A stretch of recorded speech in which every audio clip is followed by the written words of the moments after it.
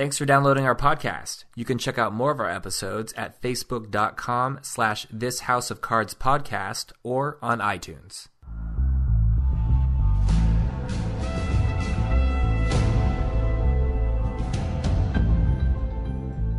Hello, everybody, and welcome to This House of Cards podcast, an unofficial podcast about the Netflix hit show House of Cards. My name is Tyler Moss, and I am your host here today. Here with Chris Husted, co-host. What's up, party people? What's going on, buddy?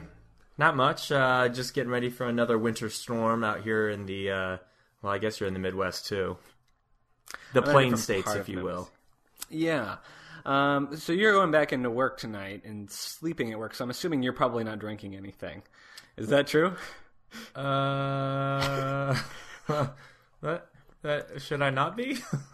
No, I'm fine with it. I was just double checking. What are you drinking? Okay, no. I have bourbon on the rocks right now. I think that's reasonable. You're going to have to sleep until early next morning, so that way you avoid, the snow and everything. I'm drinking a Snowdrift Vanilla Porter.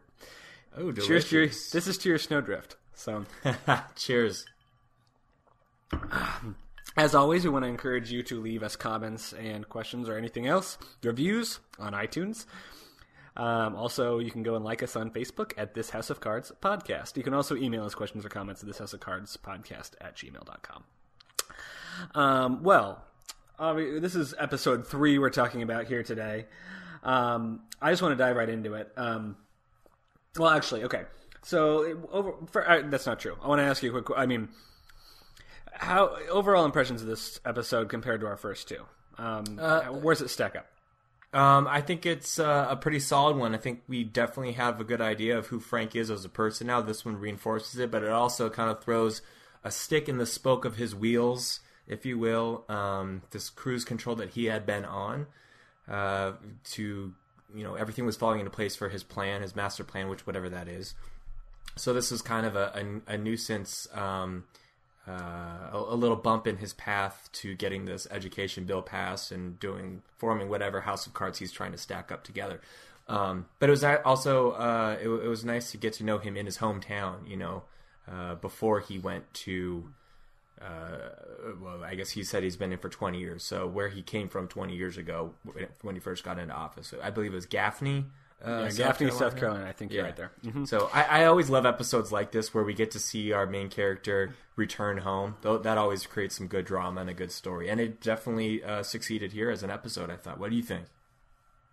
It did, and he cleaned up. It was a small road bump in kind of the whole span of everything. And once again, we thought maybe this was going to be, or at least I thought maybe this was going to be, a hiccup that we see, continuing for him, or kind of the first, indication of things maybe going wrong down the line for him.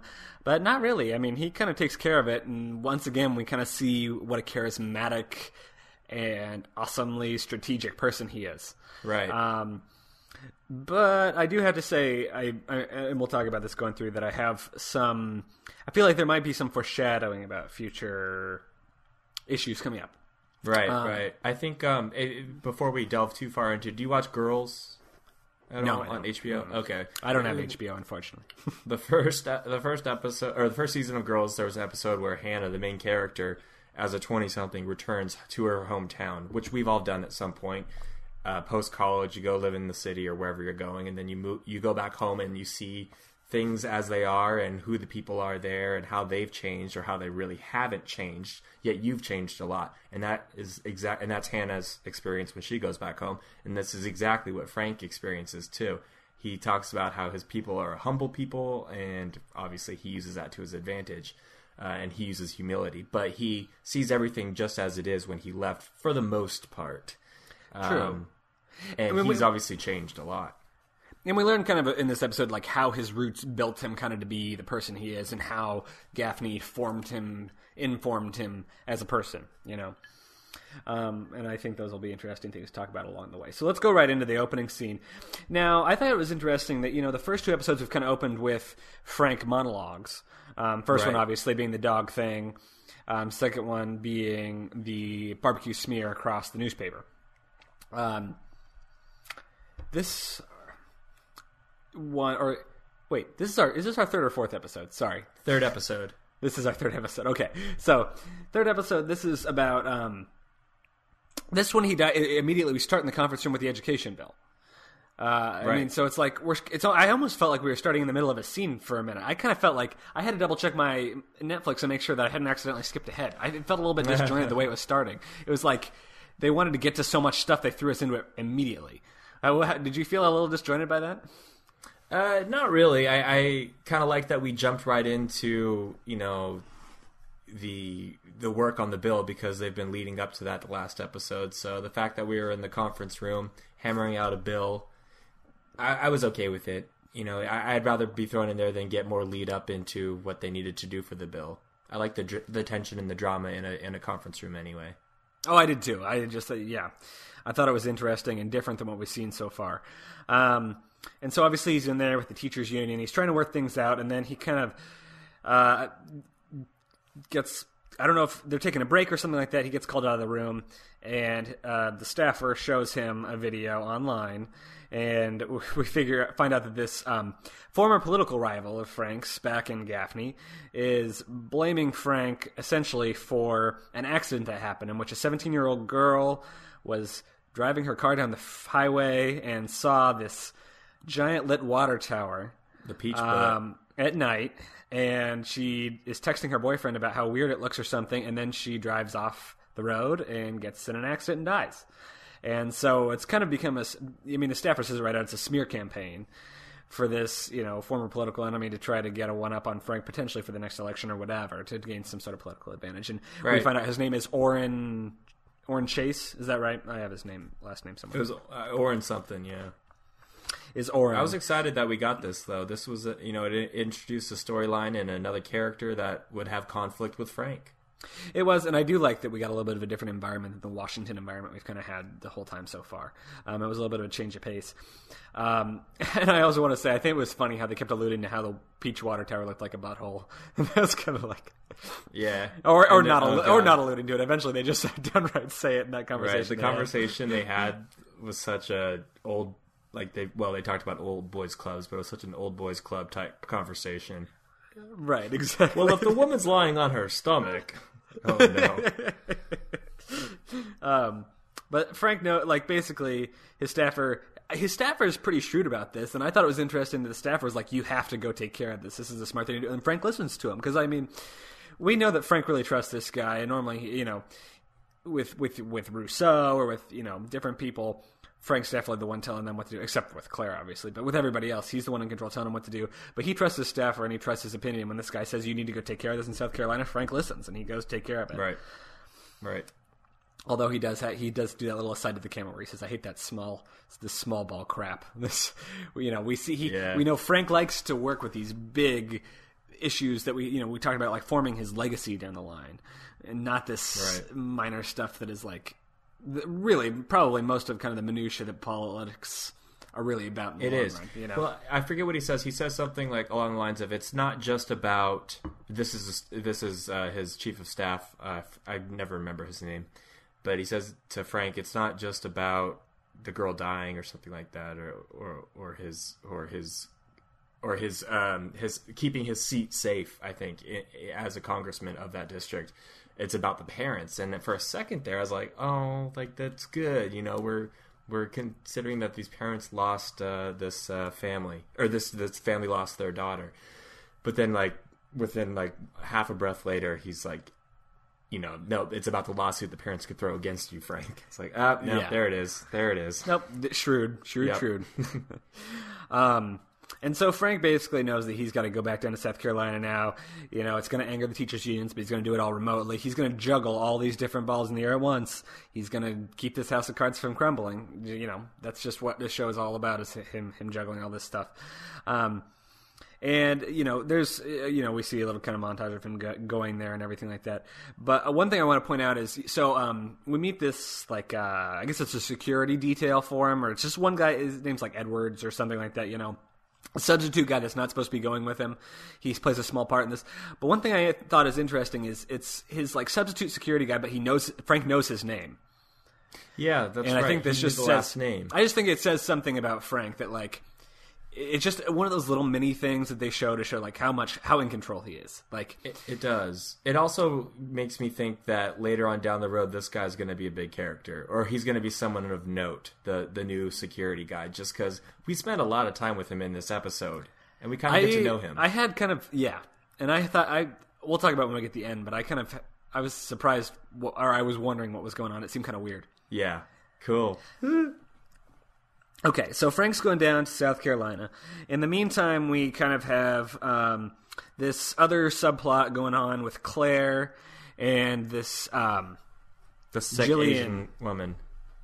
Yeah, this sick woman named Jillian, who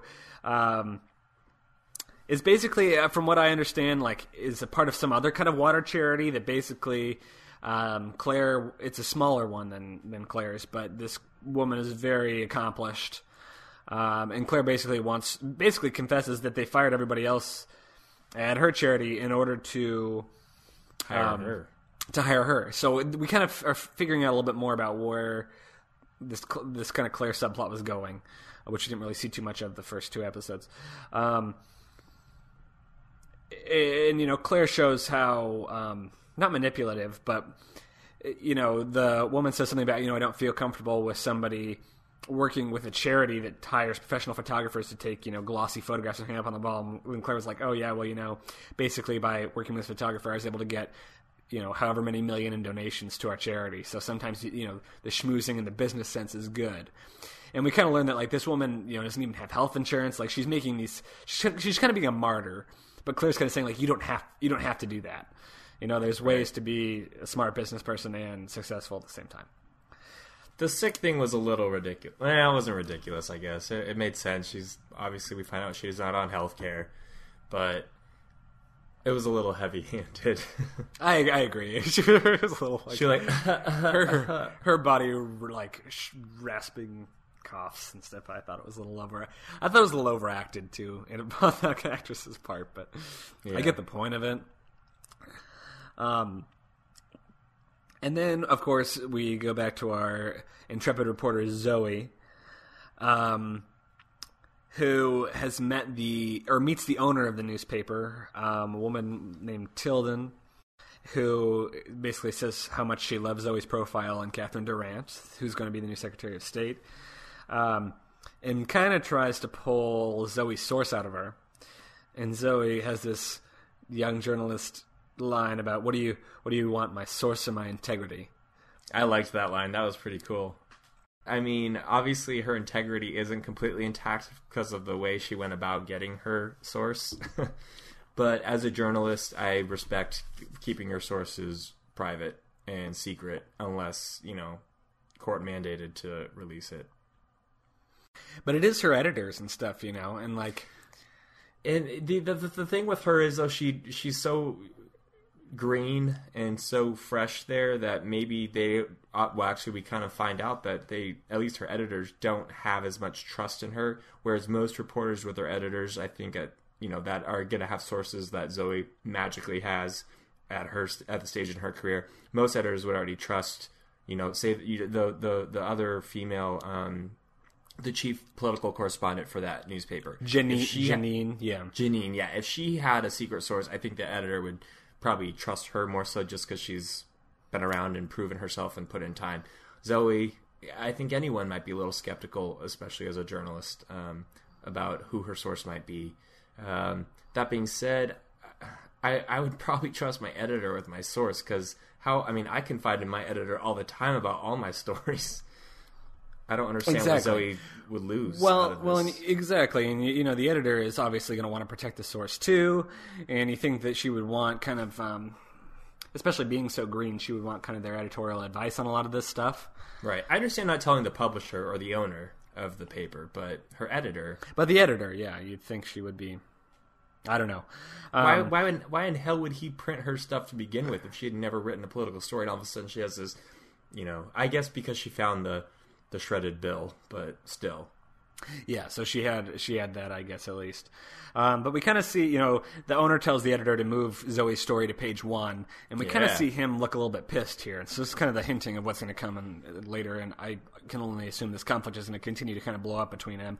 And we kind of saw, she was alienating that Janine in the last episode, and also that other editor with the glasses, and so now this is the editor-in-chief. So she's, like, quickly getting too cool for school at the Inquirer here. And right, he calls her out on I have her a feeling arrogance. She's not going to stick around very much longer, Yeah. Oh god, especially the last scene. She has quite the ambition for her career. She certainly does. In the meantime, Frank is in South Carolina, and he has all these good lines as they're driving down the street about how this is, this part of the country is like Bibles, barbecues, and broken backs. That's exactly what I wrote down too. The alliteration there, and everything's thicker here, from blood to family and all this kind of stuff, and how he hated growing up here, but now he's kind of come to appreciate it, and how it's formed him a little bit. Right. And then they drive to the Peachwater Tower. It does look kind of ridiculous. It looks like a butt with a little nugget coming out. The stem, I guess that's supposed to be. And he asks the mayor what he thinks of it, and the mayor says, "Looks like the sun's shining where it shouldn't be." And so then from there they go and talk to this Oren guy, his former political enemy, who's in very Southern style on the porch in like a rocking chair drinking iced tea. So stereotypical. I loved it. I love that. That's what I'd wanted it to look like. And Frank's there with his arms crossed on the lawn. And basically, they start arguing a little bit, and Oren accuses Frank of taking money from peach farmers at one point to keep the water tower up, whereas Oren was going to tear it down before. And that's kind of the position that Oren's taking against Frank, that, like, Frank had fought to keep it up, and it's the water tower's fault that the girl died in the car crash, all that kind of stuff. And so Frank tries to bribe Oren with a Congress seat in a different district that's coming open. But the guy... Right, but the guy won't budge on it. What was your impression about why he wouldn't take that initial offer? I don't know, because I don't know enough about that character outside of the fact that he's tried to take Frank down a few times in that district, in Frank's district. So I didn't know yet, really. What about you? Did you have any ideas? My guess was just that he's just so bitter at Frank. Like, they have had some really, there's a lot of history here. As we see when Frank really gets in his face later on. It's like they've got quite a backstory. They know each other quite well. It sounds like they probably had some very vicious attack campaigns, and this guy is bitter and looking like he cares less about his own political advancement, it almost seems, than he does about making Frank look bad,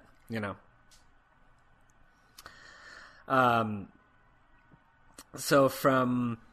Nothing gets done there, though, and Frank scolds him, though. I love that. Yeah, and Frank scolds them, and in the meantime, he's on the speakerphone with the unions for the school, for the education bill, and they're debating whether or not they should, the unions are saying they're going to walk if there's money, if they have charter schools in the bill, and Frank's saying what a cornerstone that is. But obviously, at the same time, he's hearing Gaffney, and he's juggling. Handling it all. He's juggling. He's handling it all pretty well. And then, back, he's in this little room with this is the scene we were talking about earlier, with kind of all the, what we kind of assume to be the big wigs of Gaffney. And they're debating the pros and cons of going to court with the parents of this girl who died. And they discuss whether or not they should pin the water tower on the peach farmers and everything. And this guy kind of goes off on this whole thing about Frank trying to swoop down and from on high in Washington, and he hasn't been there for forever, and now he's going to come down and try to solve everything and make himself look good. Frank totally shuts this guy down. Yeah, it does. It's just like, well, if you had a better solution, why didn't you come up with something over the past week? Why did I have to come down here in the first place? So totally shuts this guy down. Basically, just makes it look like I think you're really illustrating like what a just kind of how Frank compares to kind of these small, slow-moving people in this town. Like, he's so one step ahead of everybody else. You know what I mean? Right. So he's like, okay, here's what our plan's going to be. We're going to come up with some money for the settlement so that way they don't take us to court, that we can offer the parents. We're going to put up billboards on the highway that say don't text and drive. We're going to stop lighting the peach at night so that way it's not a distraction. And we're going to use that money to start a scholarship fund in the girl's name that died. Brilliant. So fast. And so Frank's he's on top like, of it. oh yeah, he just has this whole plan nailed out. And so, you know, he's moving forward, and then we see this funny conversation where they discuss whether or not it looks more like a sphincter or a clitoris on the beach and everything like that, which is a little bit of added comedy that was just like, I don't know if that was just like David Fincher adding a little bit of levity to everything, or, you know, trying to make sure things don't get too intense. Right, it was a little silly conversation that, you know, 5 old white men, well, I guess not all old white men, but all old men would have, you know, behind closed doors, never in front of a woman. In this small town, yeah, in exactly. a small town, exactly. You're right, it was kind of like the boys club kind of conversation. I love that. Well, if she's laying on her tummy, you see. yeah, that was really funny. So back to Claire for a second. We have this scene where, you know, we've seen so much of her running. There's, this woman's heart has got to be so healthy. Yeah, and she's. What I was going to ask you is, like, why are we seeing so many scenes of her running? I mean, all we see her do is either interact with Frank over the phone or smoking cigarettes out the window. 2, she's at work firing people, and 3, she's running. So it seems like she has no friends, or Frank is her only friend. She has no life outside of her work and Frank. So she just, I guess, runs. Is it, like, supposed to show, like, how, like, well-disciplined she is and everything, and, like, what a type A, regimented, ice queen kind of person she is? That's kind of the feeling I get. Here's a fun question I was going to ask you. Life. She always has the earbuds in and listening to, you know, her iPod or whatever. What song do you think she's listening to? Oh, damn. That's a good question. If I'd thought about that, I would have had a funny joke prepared. I don't know. What do you think she's listening to? Oh, I feel like it's got to be something... it's definitely not something mushy. It's something like... No, I was thinking like Alanis or something. Yeah, I mean... But that's a little too grungy. I feel like she's cleaner. Maybe she's listening to, like, classical music or something. Oh, yeah.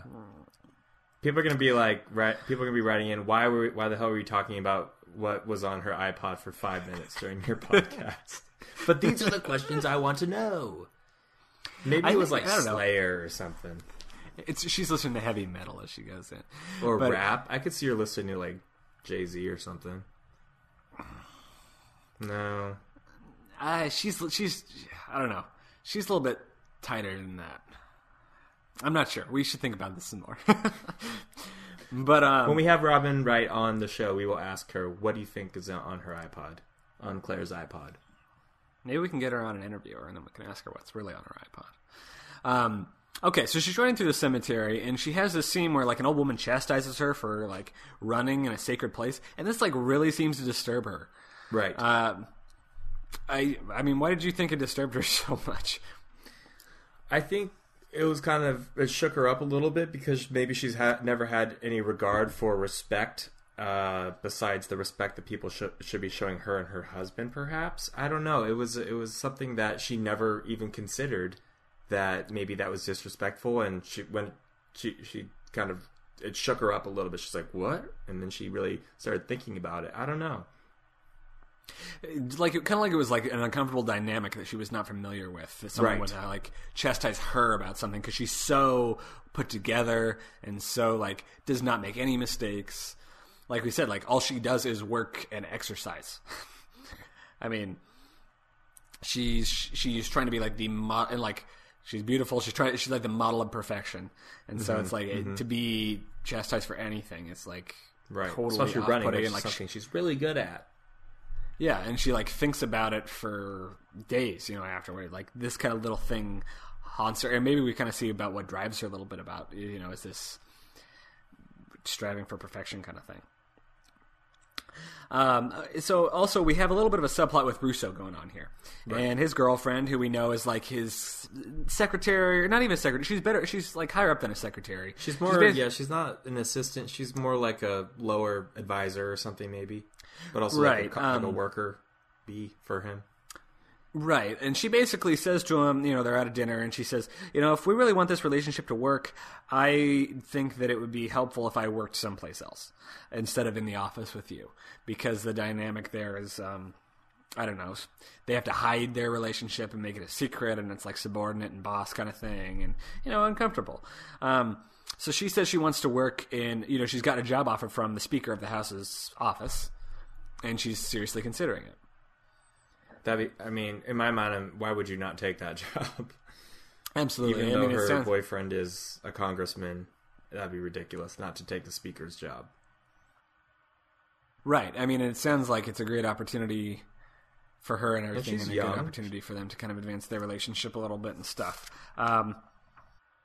Okay, so I want to get back to Frank we have this vigil scene where he's here to talk to the parents of the girl that died. It's at the church. Everyone has candles out. It's at nighttime.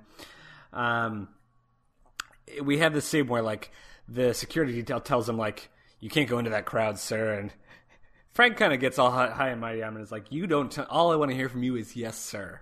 I don't want to hear a damn thing about, if I get stabbed if I get stabbed at a vigil, then I am a hero, and that is the best way to die. So that was amazing, yeah. That's such a, I don't know. In light of Gabby Giffords, it's a little, but...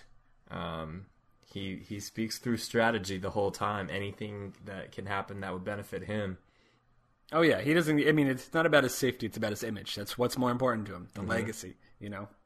And he asks. So he goes into the crowd and he hunts down the parents and he tries to apologize and totally gets attacked, mainly by the husband. The wife shuts just it down. Seems. He seems to be the bitter one. The wife is just kind of like. I think this is kind of. She seems to be more in mourning, not want to think about anything else, but he's very bitter and angry about it and is looking for a scapegoat, and right now it's Frank, because Oren's kind of planted that in his head. We find out that Oren is there, kind of whispering in the guy's ear. He shows up and literally whispers in the guy's ear. Puts his arm around him, yep. Mm-hmm. And so Frank kind of says, oh, this didn't go as well as I thought, but he does happen to see the reverend of the church they're at, and, he has a relationship with this guy before, and he asks the reverend, hey, buddy, can you do me a favor? Can you do me a favor? It's all about connections. And so I want to jump ahead to this scene at the church because I think it is a... Oh, well, okay. So in the meantime, so before that's the next day first. So let's follow Frank for a minute. Frank is still on the phone, discussing the charter schools and stuff by phone, and he eventually puts himself on mute while he has some guy talk because he's bored of it all. He's talking with Claire about the tulips in the front yard and how she's never gardened a day in her life, that kind of stuff. And she's going to tell him about the old woman who said something to her in the cemetery when he starts getting texts from Zoe. So she's like, okay, well, you go talk to her. Zoe's texts are pretty flirtatious. Oh yeah, she's getting a little flirty, and I thought she figured it out. He already shut that down, the first time they met. But she's getting a little bit very close to flash or Snapchatting him a boob or something in a minute. He seemed to be okay with it though. He found it. I don't know if he found it amusing or intriguing. I don't know if he liked it or he was just humored by it. Mm-hmm. But either way, they're hinting at something. But it also shows how desperate she is. She needs her next story. Oh yeah, she's gonna do what she can to pull the story out of him. It's not like she can't write other things in the meantime, Zoe. Right, exactly. And then she says that she's gonna go on CNN and blow him a kiss the next day. Ridiculous. So she's on. Zoe is pissing me off in this episode. She's getting interviewed on CNN and with what's her name? They're. I forget her name. I don't remember. Oh shoot! I forget her name.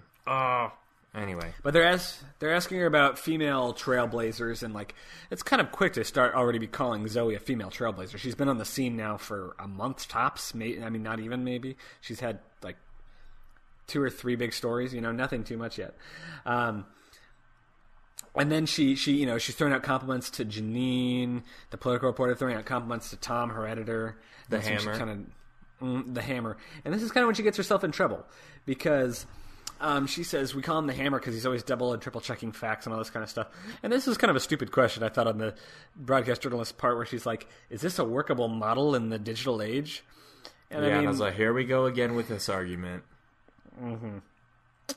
And then we go into the declining readership, and she says how the Herald is not adapting fast enough to declining readership and stuff like that. But I mean, I don't know. I don't feel like that was a fair assessment, because obviously you kind of need to be on top of your facts, or else you're going to get sued or something like that. And I think that's clearly what he's concerned about when she's not even going to tell him her sources or anything, especially when she's not telling him her sources.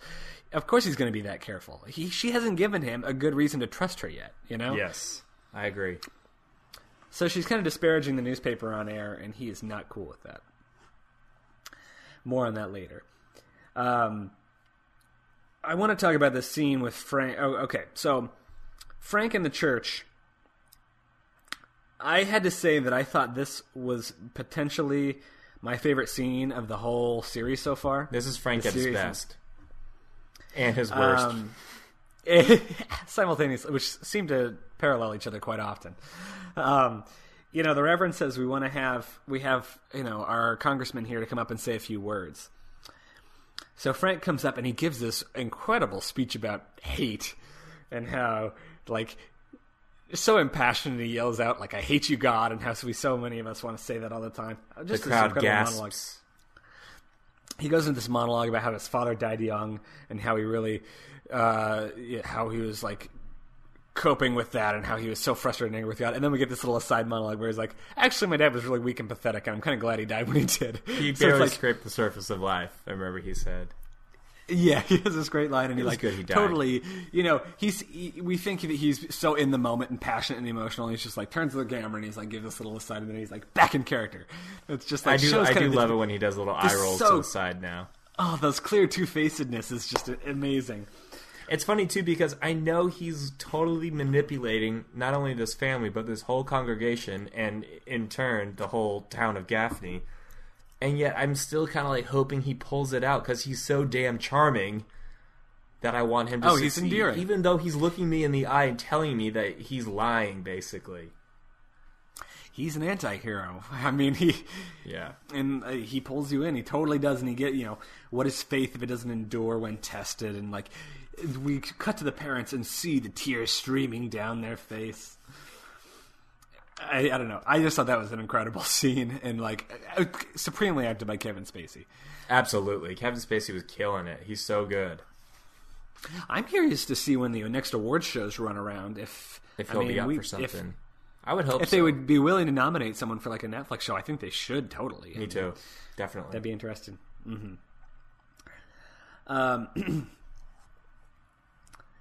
So let's talk about Rousseau for a second again. Obviously, he has this scene where he's in the bathroom and he, before we kind of saw him just using his girlfriend's toothbrush to brush his own teeth, not really giving a shit. But this time he kind of we see him for the first time being concerned about her feelings. And he takes this little bag of cocaine out, dumps it down the sink. And so this is he is going to be, this is kind of a wake-up call for him that she wanted to switch offices, I don't know why this is a bigger wake-up call than, Frank totally fucking him over and stuff like that, but apparently there's something about this that is a bigger wake-up call to him. And he comes out of the bathroom after dumping the cocaine down the sink and asks her not to take the job. I mean, why do you think this was such a wake-up call for him as opposed to the other stuff? Well, I don't think this will be the end of his drug-partying bad boy days, but it's at least suggesting to us that he doesn't want to be that guy, right? And that, like you mentioned, the idea of a stable relationship with his, I guess girlfriend, but secret girlfriend, his assistant, gives him enough incentive to try to change his way, as at least in the moment, and it gives him the balls to go out and say, I don't want you to take that job. Mm-hmm. I can't, I think that he's kind of an interesting character because, obviously very different than Frank.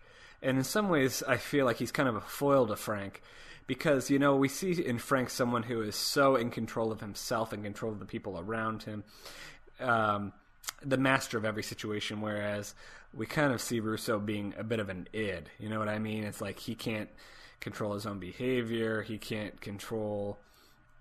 I mean, he's just kind of a raw beast a little bit more. And so I can't quite put my finger on this character yet, but I don't think we know enough about his background either. All we know is he parties and he's sleeping with his, subordinate, but he does kind of have feelings for her. And he does a lot of dirty work for Frank. I mean, there's not much background on him yet, but I'm sure we will get that. Yeah, I just think it's kind of an interesting juxtaposition putting him next to Frank, because I feel like they're two sides, obviously both congressmen, but very different personalities here. So we kind of see two different styles of politician almost completely. Right. I also feel like this sets up, I don't know her name right now, and that's pretty bad, but his girlfriend, if she doesn't take this job at the Speaker's house, I guarantee something down the road is going to make her regret not having made that choice to go take the Speaker's job. I think you're right. I think you're very right. Another thing I want to say about Rousseau is it's like we know that Frank is like drunk on power, and that's obviously why he loves being in Congress. He loves having a role in big legislation. It's not clear to me why Rousseau is a politician yet. Yeah, like if he kind of has this party boy personality, what is he doing in politics? He doesn't really seem to have a passion for it. It makes sense if it's nepotism, but that's all I can think of. He seems more to me like a lawyer or a Wall Street banker or something like that. I don't understand what he's doing. So you're right. I want to learn more about his character, kind of. Because I do want to care about him, but I don't care about him too much yet either. We just don't know enough about him yet. Okay, so let's talk about Zoe and her conflict with Tom, the editor. He says that we want you to promote the news, not be the news. This is something we talked about before, because she kind of is the one, she's been creating the news instead of necessarily reporting the news, and kind of what the role of journalists are and everything like that. And he's pissed with her about kind of giving out, intimate going-ons about the inside of the paper and everything like that, and tells her not to be so arrogant, basically, and bans her from TV interviews for some period of time. But the phrasing of that whole interaction was like, because remember she comes out and says like, you don't need to treat me like a child. I'm an adult. And he's like, you haven't proven yourself as an adult yet, so I'm not gonna treat you like that. And then And then when he bans her from TV, he says, the way he says it is no TV for a month. And it's like, that is such a parent thing to say. I loved the way that was worded. Well done, writers. And then, yeah, it was great. And she gets pissed at him for not giving her any respect and says, if you think that me asking for respect is me being immature, arrogant, or something like that, then that's just ridiculous. So the question I have here for you is her editor justified? Yeah. She does accuse or insinuate sexism happening, though, and I think that's going to lead her down, and him, and the whole newspaper down a pretty dark road. If she's already alluding to that, and that's going to be big. That's something they asked her, I think, in an earlier interview, is like, do you have women working at the paper? And she mentions, like, I think this was last episode. So they kind of do hint at that before, is sexism going on in the newspaper. Mm-hmm. So maybe that is something that's going to be a big deal. Right. When she mentions in her interview, she says, there's a lot of pioneers or that went ahead of me. Even though Janine got it 5 years ago, that's still pretty recent for a woman to break in as a chief correspondent for a news organization as big as a Washington newspaper. Right, exactly. It's a backhanded comment, or a compliment. Right, mm-hmm. And so they kind of... I do think that sexism could have a role coming up here. So back to the question, is the editor justified in how he's treating Zoe? Yes, but this conversation that they're having should have happened during the first story, not now. Yeah. Mm-hmm. Yeah, he did way too long. I mean, she's clearly gotten too big for her britches, yeah, so to speak. I agree. She shouldn't be on TV after 3 stories. That's ridiculous. And she has a little bit of an attitude. She has one source, Yeah. I'll give it. It's a good source, but like, she's working independent. I just don't feel like that's how it should function within a newsroom. She's not working as any sort of team with her editors at all. She's like kind of like a wild card here, which she only continues to prove later on in the show. So let's see here. Frank's Claire visits. Claire. I was going to say Claire visits Gillian, the sick woman, at home, and basically pushes her to go see her doctor, and sweet talks her into joining her. Right. She says all the right things, just like Frank does. Mm-hmm. Well, I mean, they're cut from the same cloth. And so I'm interested to see how this relationship goes. I don't think that the conflict between the two of them, seems like Claire is very business-driven and this woman is very selfless, and I think that we'll see some conflict between the two of them going forward. So I just wanted to... They name-dropped Google so many times in this episode, too. Even the owners. They talk about... Or the founders. Like she knows them personally. Yeah, she needs only their first names. Because Jillian could have gotten a job at Google, but she chose not to. Instead, she went and got malaria in Africa or something. So she did all the background. Good choice, Jillian. Yeah. So Claire gets her way. In the meantime, we see this scene in which Frank is on the phone for the ed bill, and the unions are walking because of the charter school thing, and he basically tells his staffer to lock the doors and make sure they stay there till he gets back there because he's almost on his way back. I like how he did this while making sandwiches. Yep. I mean, just continues to show how his incredible ability to juggle and multitask. And goes back and starts talking to Jessica's parents in the living room, and they have their little prayer circle before the sandwiches. And, the mom is showing Frank these pictures of Jessica, the girl, and the dad is still angry and says there's nothing Frank can do about it. So Frank walks them through, the settlement money, the scholarship, car safety measures by putting up ramps. And then finally he says, if it would make you happy, I'll resign right now. Just tell me the words and I'll resign. This was quite a gamble on his part. Obviously, he was not really going to do it if they said yes. But he can read people. Right. And he knows his people in the South. And he says it right here. If you can humble yourself before them, these are proud, noble people. And if you can humble yourself before them, they will give you anything you want. So, I mean... And he did. He knew exactly. He played it exactly right. He knew that even suggesting that offering up his resignation wasn't gonna go anywhere. He says you got to make meaning from the meaningless, and convinces the parents, and gets his way once again. This this conflict that we kind of could have been a big issue for him, totally put to bed. Maybe not totally. That's where I want to say. Frank goes and sees Oren, who's on his little riding lawnmower. And basically says to Oren, well, we found out that you made it so they didn't build guardrails on the freeway here. And if there had been guardrails, she wouldn't have died. So we could pin this on you in a heartbeat. So don't think that you have any more leverage against us. Also, I happen to know that the power company was thinking of coming right through here, and they could tear your house down. So if you don't want them to tear your house down, you're going to stay quiet too. And third, I'm still going to help you get elected in the 4th District as congressman, even though I don't like you very much. Yep. It's always good to have a friend across the aisle, he says. So we learned that he's a Republican. Oren is, I think. Oren is, yes. And so Frank kind of basically totally beats this guy down. But I'm wondering if there is a second season, maybe we'll be seeing more of Oren down the line. Yeah, I don't know. Oren was kind of lame. I hope it's someone else. Yeah, he was kind of weak and boring and was beaten far too easily. Yeah. Not nearly as nefarious. Or we haven't seen a worthy adversary of Frank yet. Right. I feel like there's got to be somebody, but I don't have... other than Claire if she decides to go against him. But so far I feel like we haven't really seen anybody who's conniving enough to combat him. Right. Frank cleaned this mess up pretty easily. I mean, not easily, I guess, but pretty quickly. In a day and a half. He cleaned it up super quickly. And he picks the tulips to take back to Claire. Kind of wrapping up the Rousseau plot line for this episode. We have his girlfriend wakes up and he's not in bed. Which is normally, I'm assuming, a bad sign for them because he's typically out partying or something like that. But nope, he's in the living room working on a Sunday, typing on his laptop, and basically trying to be a new man. And she basically is impressed by this and says, "If I stay with, working with you, it's because I want to." And so he kind of has a smile, like the changes he's making are, working, moving their relationship forward. So, like I said, I agree with you. I do not think this is the end of his partying. I'm going to predict that somehow Frank kind of puts, Frank putting him in possibly bad situations is going to kind of push him back into it. I guess I have. I don't know. We'll see. So Frank and Zoe.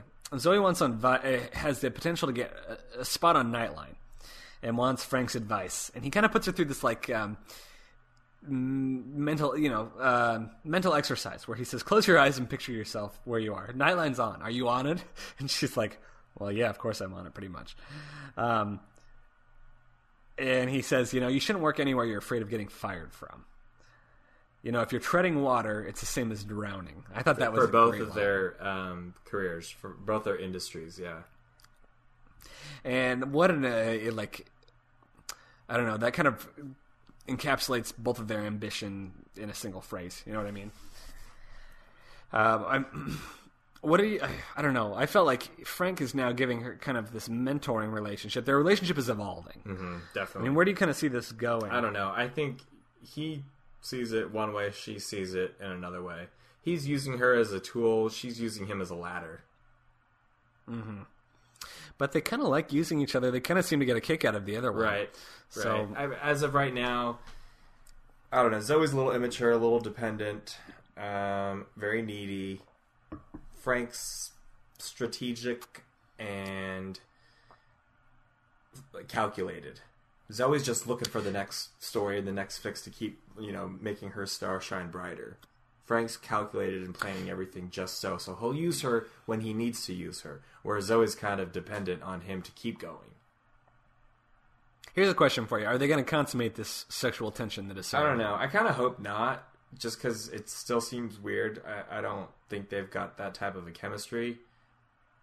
I don't think they do either. I'm gonna guess though that they are. I feel like that's what they're building to. I don't know if I agree with that decision on the writer's part. I don't like that, but I feel like the way Frank's character is being built right now, he's smarter than that. He wouldn't put himself in that position. He doesn't seem like the kind of guy that would let his... Russo's the sort of guy that would fall into a position like that. Frank is too calculated to do that kind of thing. Zoe, I would put it past her, though. I mean, she's already tried to use her sexuality to gain...